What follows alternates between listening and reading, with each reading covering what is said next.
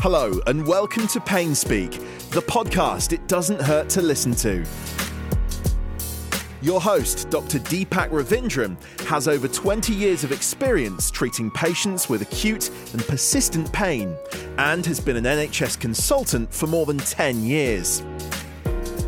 He is a fellow of the Faculty of Pain Medicine at the Royal College of Anaesthetists and holds qualifications in both musculoskeletal and lifestyle medicine. Dr. Ravindran is currently the clinical lead for pain medicine at the Royal Berkshire Hospital. The doctor will see you now. Welcome to this episode of the Pain Speak podcast, and in this season here we're going to be looking at long COVID. I'm the lead for the Berkshire Long COVID Integrated Service, and I thought it would be a good idea to get all my team members to talk about their roles and how they've been helping our patients with long COVID. And today I've got on this episode my occupational therapist colleague Taryn Ashworth. She's been with us in the Royal Berkshire Hospital for many years. Thank you, Taryn, for coming on to the show today. Thank you for having me on the show. So, Taryn, do you want to tell us what is your role and what do you do and how long have you been at the Royal Berks? So I've been at the Royal Berks since 2018. So it'll be 3 years this year. Initially, I started off on a rotational post, and then that led to me being on the respiratory wards last year since January, so January 2020. I have worked on the respiratory wards since then. So we had our first influx of COVID patients in March. So with that, I started treating COVID patients, often treating patients that had prolonged ICU stays and long hospital stays. So this really just developed my understanding of COVID and some of the symptoms that come with it, which has allowed me to then take on further opportunities like the long COVID service and clinic. I am currently in a secondment position as a specialist respiratory OT, and with that I've also helped and assisted with the delivery of 3 post-COVID rehabilitation programs and pulmonary rehabilitation, and then as well as obviously taking on the long COVID integrated service role in clinic. So as an OT, what a lot of my role on the wards involves is holistically assessing our patients, delivering and developing a therapy reablement plan, and facilitating a safe discharge. Occupational therapy in general is a really diverse role, and we can work in a number of settings, in community settings, in quite generic roles as well, and in charities. For myself, I really enjoy working in an inpatient acute hospital. I love the sort of hustle and bustle of it, and my role on the wards includes that assessment and prioritising the patients at the centre of our care, assessing them physically, cognitively, and in regard to their mental health, and encouraging their independence with all of their activities of daily living, especially their meaningful activities. The key role of OT often in the NHS during winter pressures and winter months is to facilitate patient discharges and maintain that flow in the hospital. So a lot of our assessment involves assessing someone's safety for home and whether or not they need any further rehab or care from our social services colleagues, or whether they need to go to a community hospital, those sort of things. So my role is sort of changing over the past year, but I have definitely enjoyed the sort of diversity of how that role's going. Thank you so much for that, Taryn. It's been really great having you on the team, and from the pain service that I normally lead there, we've always known that occupational therapy has been quite important for pain. However, I've always noted that there are not that many occupational therapists interested or rather working within a pain service commonly in the UK. I don't know the reasons for that per se, but I really was very impressed with what the Royal College of Occupational Therapists, how they have led from the front in terms of long COVID, in terms of, as you said, the reablement. And and you have a very specialist role, respiratory occupational therapist, in terms of what you do inpatient-wise. What do you feel has been, or where do you think is the importance of occupational therapy, especially for long COVID patients? So my role in the long COVID service involves completing those multidisciplinary assessments with other members of our team, helping triage our referrals, making sure that patients are, seen by the correct services, whether they need onward referral as well. And then when it comes down to actually seeing our patients, I will often complete those joint assessments, but then sometimes seeing patients one-on-one, either as their first contact or as follow-up appointments if patients need some assistance with their symptoms, especially with fatigue. So a lot of my role revolves around managing fatigue and giving that advice and education on fatigue to patients, as long COVID, unfortunately, leads to people having a really severe level of fatigue, and that can be really debilitating and lead into repercussions for other activities of their day, such as in not being able to return to work and not be able to carry out their usual roles, like being a family member and a mother or a father or a friend. So really encouraging that education around sort of how to get back to their sort of baseline, their normal life, as well as advising on sort of mental well-being, on sleep hygiene, the management of some respiratory symptoms as well, such as their shortness of breath, and sort of chest pain or uncomfortable breathing. So how to sort of manage those symptoms that tend to affect their day. So I think my sort of role evolves a lot at the moment in that sort of assessment stage, but then onwards signposting to other services or articles, websites, education pieces that then might help them further, as well as just really equipping people with their own strategies to manage their condition, because I think it's really important that people, especially with long COVID, take control of their condition and look to manage it themselves. So they need to build those strategies and have a toolbox, essentially, of strategies to manage.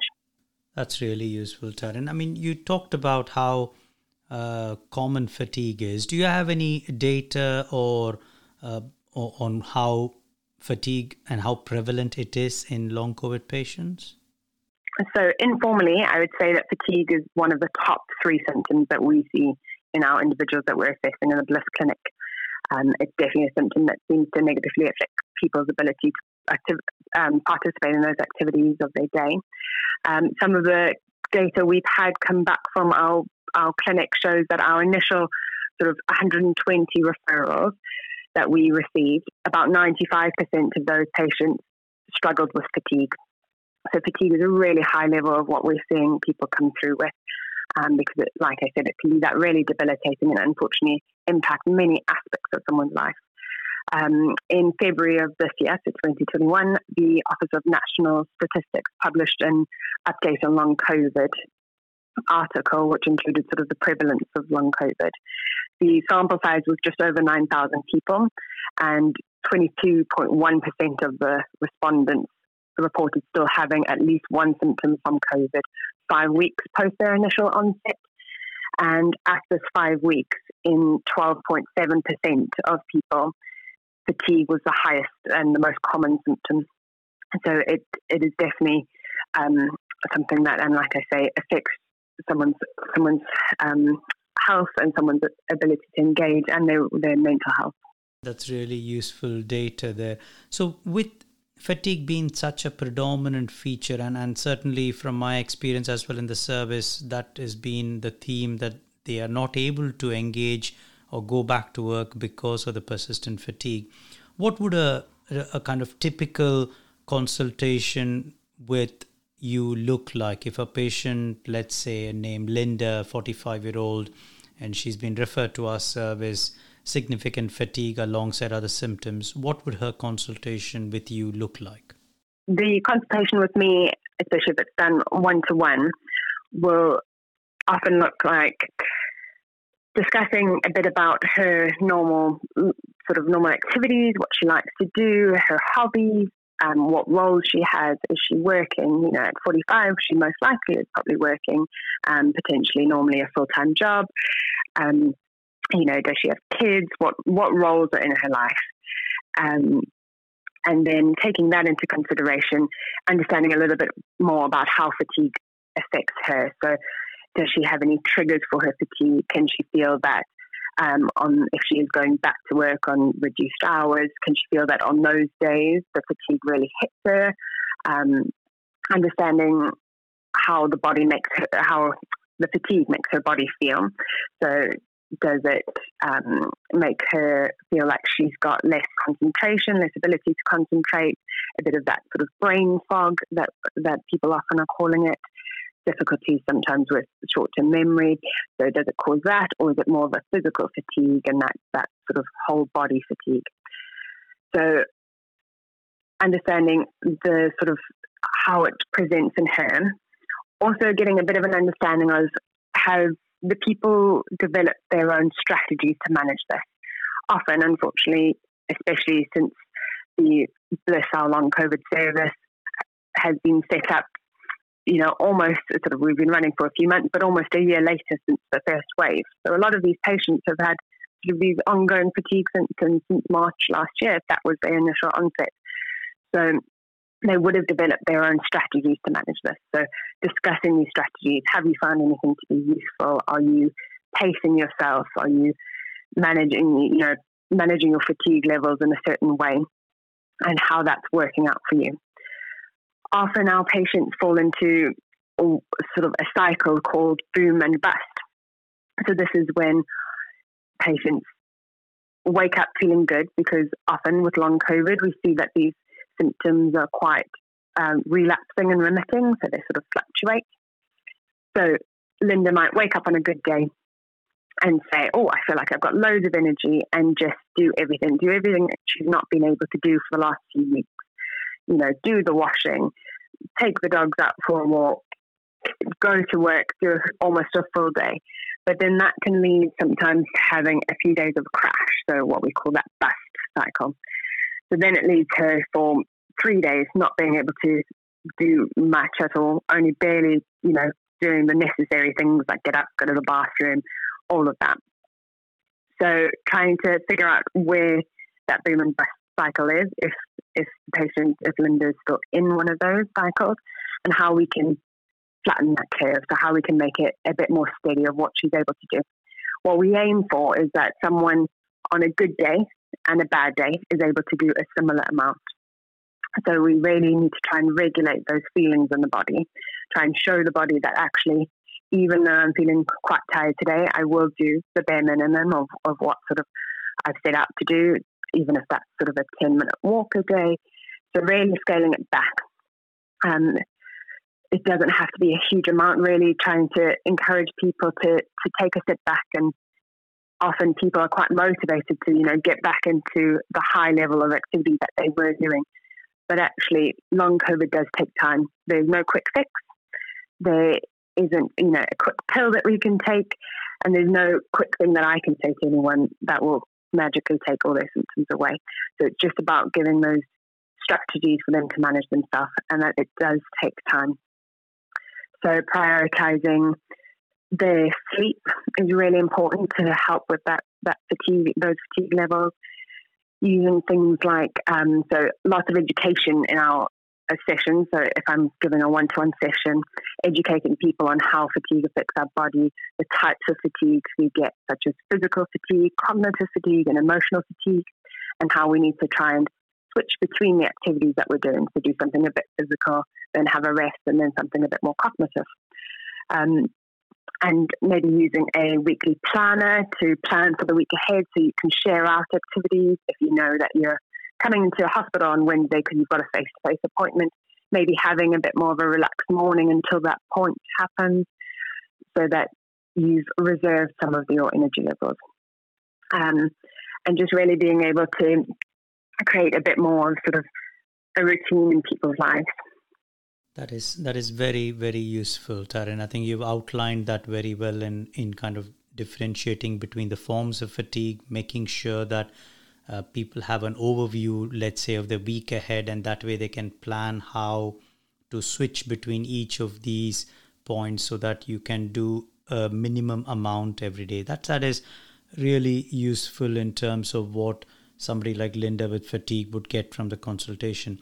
How often would you then need to follow up? You're absolutely right when you say that it's very unpredictable right now with long COVID to know how much time it would take.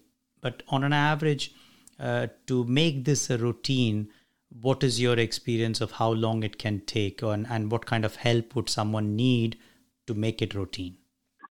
So at the moment, what we are doing is, so if someone in the multidisciplinary team assessment shows signs of fatigue, then I often will see them within potentially a few weeks on a one-to-one. In that, we'll go a bit more into depth on those areas that I discussed and provide them with a bit of that more information. We also have some other treatment sort of options for people in our service that they might be appropriate to refer on to, such as the Your COVID Recovery application, which offers also some of those education points that I discussed, and it helps someone make a sort of personalised program on a self-management program on how to manage their symptoms. Also, if someone does need another follow-up, then we can sort of set some goals in that first session and say I can check in with them in sort of maybe 4 weeks' time to see how they're getting on with those points, if they feel like things are improving. With long COVID, we are seeing people improve, and often people are improving by the time that we get to see them, or sort of shortly after. I think our service offers a lot of that recognition that someone needs of the fact that long COVID is understood now. Unfortunately, a few months ago, it wasn't as well understood and it wasn't as well recognised. And I think there was sort of quite a harsh sort of mindset on, well, actually, a lot of people that have these long COVID symptoms weren't maybe as acutely unwell, sometimes didn't require hospital admission or not for long periods. So I think people didn't really understand the condition and didn't really sort of see what we were sort of seeing in these patients and see how debilitating it can be.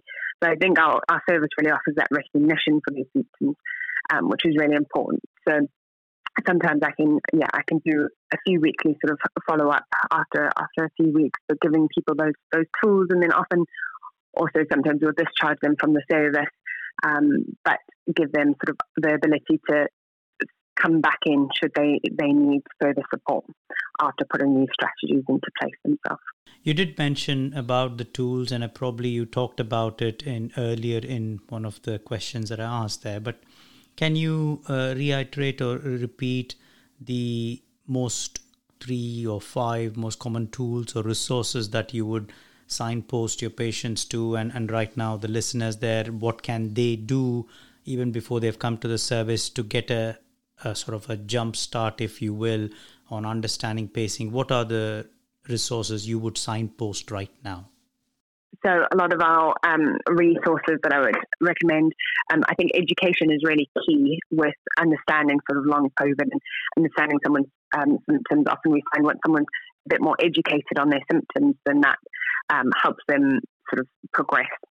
So the Your COVID Recovery website offers some like information packs on specific symptoms and abilities for people to sort of access it depending on what they feel. So, someone might feel shortness of breath, whereas another person might suffer more from pain.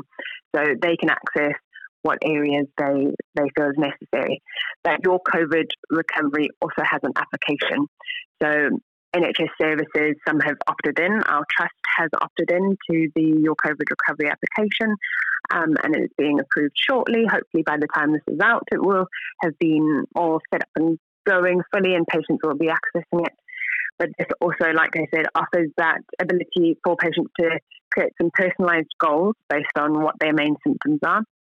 So they identify about 3 main symptoms that they feel they want to work on, and it comes up with some goals. It also then create sort of a bit of a program of how for them to get better. It creates some sort of exercise program and sort of activity program, as well as then having lots of education resources and tools that can come up. The Royal College of Occupational Therapy has been really good with their signposting and sort of their documents that have been released from COVID. They have a really helpful resource that is on post-viral fatigue and pacing strategies. So it's a really easy read, nicely set out program, like a document on how someone can incorporate pacing strategies into their life to manage their fatigue levels. The Royal College of OT also released for professionals a providing rehab to patients following COVID document, which is a really nice in-depth way of structuring it, sort of how to provide rehab to patients in the hospital, in the community settings, and sort of in different tiers of our involvement. The World Health Organization also has a self-management after COVID booklet that someone can sort of work through. On top of these sort of resources, I really recommend patients engaging in sort of these mind and body activities, things like relaxation and meditation. There's many apps out there like Headspace and Calm that are, they were being used before COVID, but they've actually proven very useful for a time like this, especially when people's mental health might be tested and tried during this pandemic. Our resilience is definitely a bit lower because we're not able to engage in some of those coping strategies. So using these mind-body activities is a really good way to manage someone's mental well-being as well as fatigue, because at the end of the day, mental well-being and fatigue and all of these things are linked because it's all one person. So it's really important to understand how everything links in with another, physical and cognitive and emotional. It's all for one person.